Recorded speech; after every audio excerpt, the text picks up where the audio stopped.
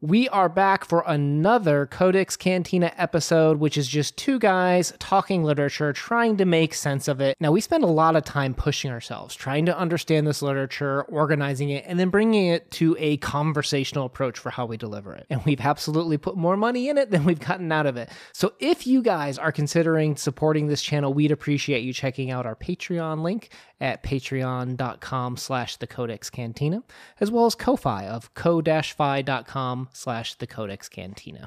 It all helps us in running the show, along with commercials, guys. So thank you so much. We're going to do a quick commercial break, and then we'll get on with the rest of the episode. What a surreal, open-end, explorative work. We're going to find out where that elephant went today, coming up. I think my brain vanished after this one. Welcome to the Codex Cantina, where I am Una. And I am the Forgetful Crypto. If you are new to these parts, we take some of the most important literature that have influenced even today's authors and take a conversational approach to discussing it. We want to thank our patrons that have made this possible, and make sure you hit that subscribe button down below to join us on the journey. And as always, you start off with publication information. This a little bit complicated today, as smaller fragments of this story were published, and then eventually it was published and translated by J. Rubin in Playboy in 1992. I read it for the articles. Okay, Haruki Murakami, one of the most infamous writers from Japan, newer author to us. We're just now kind of diving into this author's repertoire, and boy, has this been an exciting journey as we're kicking off with two short stories today, and then we're going to be jumping into Kafka on the Shore coming up next. Now, this short story was originally published in, like he said, a couple different things, and even written as I think it was like an elephant steps on an empty can of Heineken. It was very fragmented and different. Wow. But it is coming to us today as The Elephant Vanishes, and we have come to it through this book right here, the Oxford Book of Japanese Short Stories. All month long, we are kind of exploring this as well as into August, so please feel free to check that out if you want to join us on some of those discussions. Now, Haruki Murakami is an author that is well known for having both a surreal as well as a realistic approach to his literature. I think this is an interesting story, and actually one of his more well-known ones, to kind of explore the, well, what's real, what's imaginary type of thing. And I think we as readers have to assign value to what's in this. I think if you're looking for that allegorical, what does this mean? And what exactly is the interpretation behind that? Well, I think there's more to literature than just that, especially with this story. 100% agree. And I appreciate that you have taught me so much about the ability to do that, because my brain automatically always just goes to the symbolism, allegories, analysis. What does this mean? What is their point?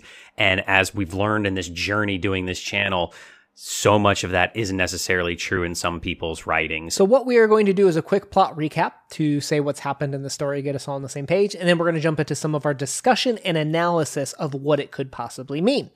So for plot, I am going to rearrange this. We're told the story from an unnamed narrator who follows the story very closely. But we're in a Tokyo suburb, and a local zoo has closed down.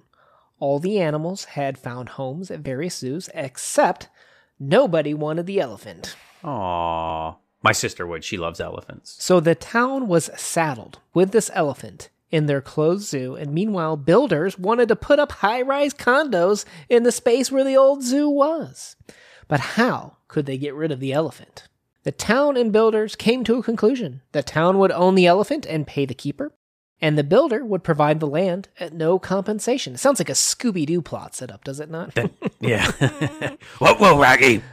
So there were dissentionists in the town, but eventually most of the town came to appreciate the animal. Their town was looked well upon for caring for it, and the children eventually wrote compositions about it. They had cleared a wooded area to house it and move an old-school gym and feed the elephant scraps to take care of it. The retained zookeeper was elderly, but hard to tell exactly what his age was. And he knew the elephant well and could communicate with that elephant. Some would even say telepathically, as sometimes the elephant would do what the man wanted without the man saying anything. One day, the newspaper reported that the elephant has gone missing. It just vanished. All that's left behind was the shackle still fastened, and the elephant room, which looked awkward without the elephant in it. The zookeeper had no key, and the police and fire station departments still had their key locked up. The bars around the elephant cage were 10 feet tall, and there were no tracks for the elephant to have gotten out. He simply vanished. The town is in a tizzy, searching for the elephant with their hunting rifles and trackers. However, they found nothing, and soon the town lost interest. Now, later, the narrator, who's been following this story very closely, meets a woman, and he tells her about the elephant, and things got a little weird.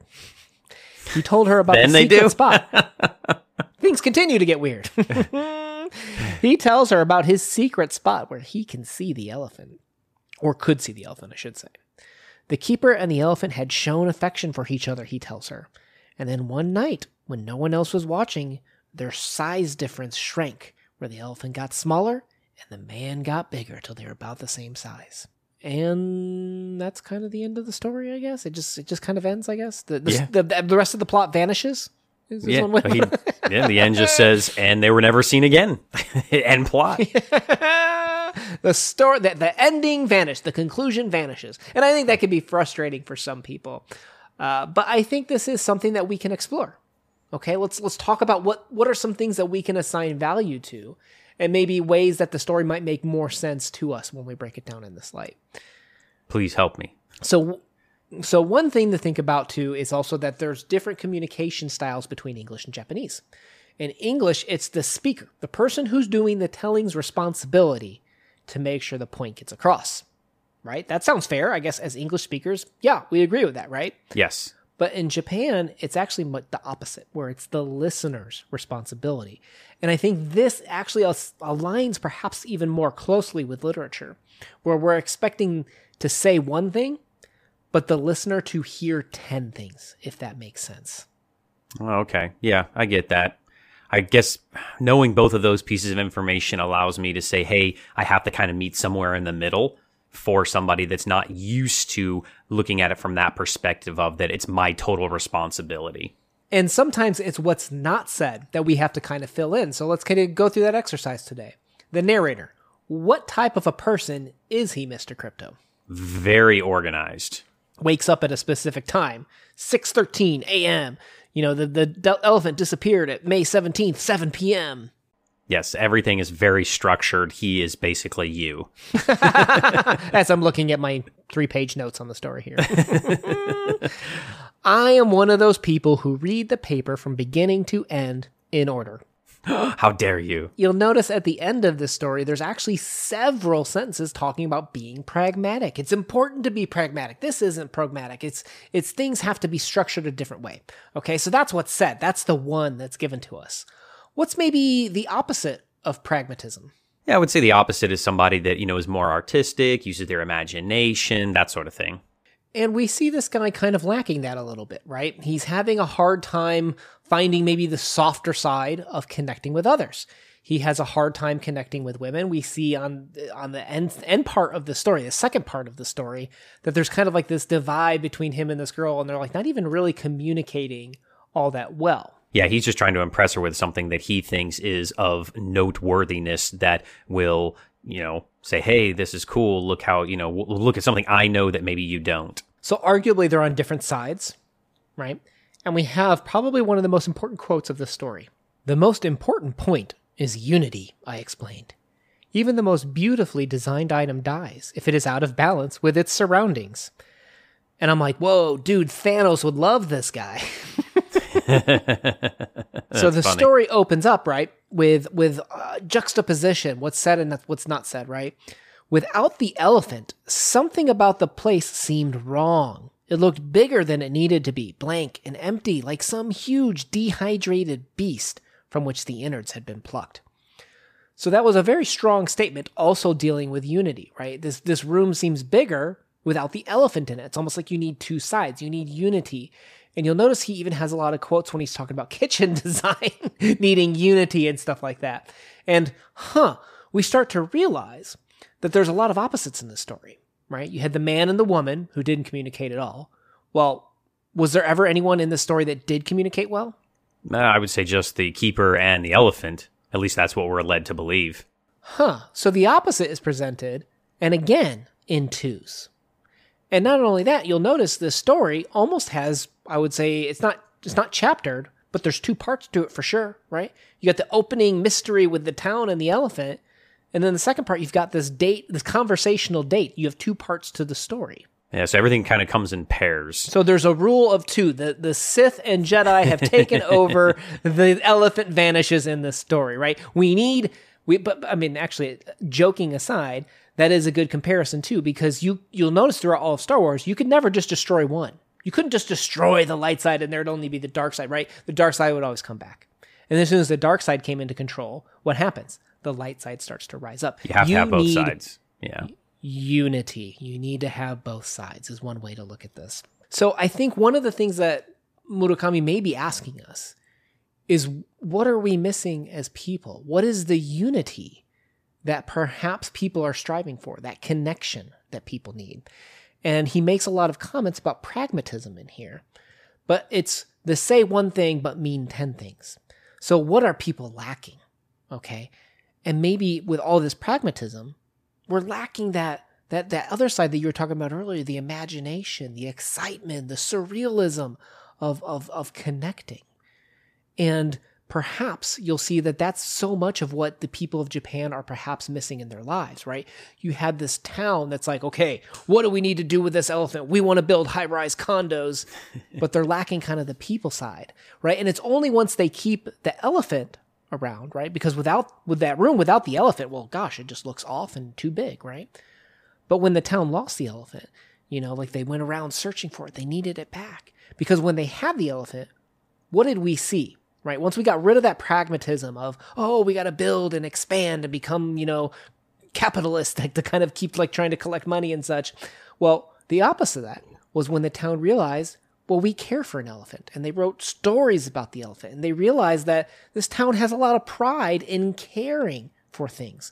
So maybe it's that emotional side, the opposite kind of pragmatism, that the people might be missing. Yeah, for me, there's kind of two things here with the unity, and one is communication, and we see the communication that is successful and unsuccessful. We see that the communication a lot of times is one way, and that when there's the two-way communication between the zookeeper and the elephant, things work out better for them. And then speaking of the zookeeper and the elephant, this elephant, I kind of felt that, surreal, magical element to the story, that perhaps that when they were caring for the elephant, that everything was more prosperous, they were doing better, and they were getting those materialistic, those capitalistic, successes. And then when it vanishes, I wonder what happened to the town. Did they lose their good luck charm? So it was very interesting to me that I know I was trying to read maybe too much into it, but I did like that I was able to kind of do that with this fantasy element to the story. Yeah, absolutely. Now, something that we're exploring, Haruki Murakami, he's a newer author to us. Something that I've read when I was doing some research on this author and such is that he doesn't write the traditional way a lot of Japanese authors do. He's very Western in his education. He's very Western in his upbringing. And a lot of his writing has a lot of Western elements to it. And I couldn't help but wonder, was the elephant vanishes also kind of a play on words with like the elephant in the room? Like, what's the unheard thing of that we're not saying?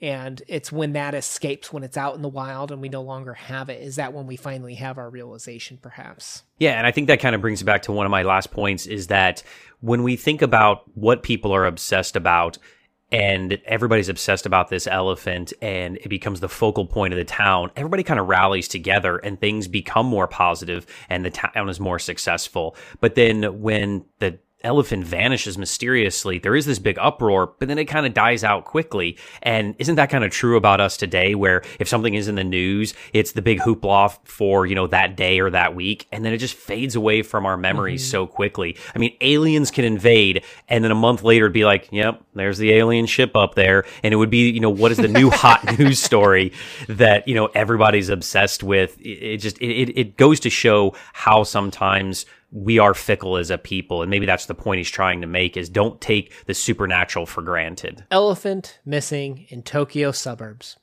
right? However you assign meaning to that in the story, I feel like we're even maybe moving towards here in our conversation, towards maybe even a little bit of capitalism conversation too, of, the thing that vanishes, might be the excitement and desire of that new thing, which is why we're constantly looking for the new thing as peoples.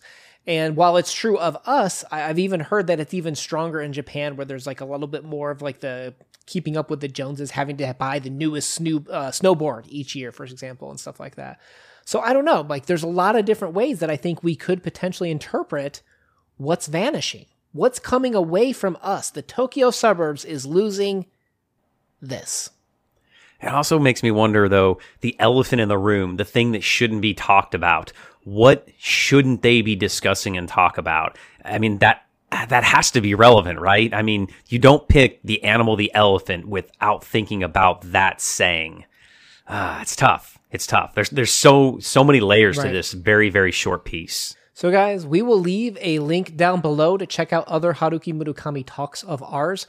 We'd like to once again thank our patrons for all the support that you do. Let's move into some of our subjective ratings and wrap up for this story.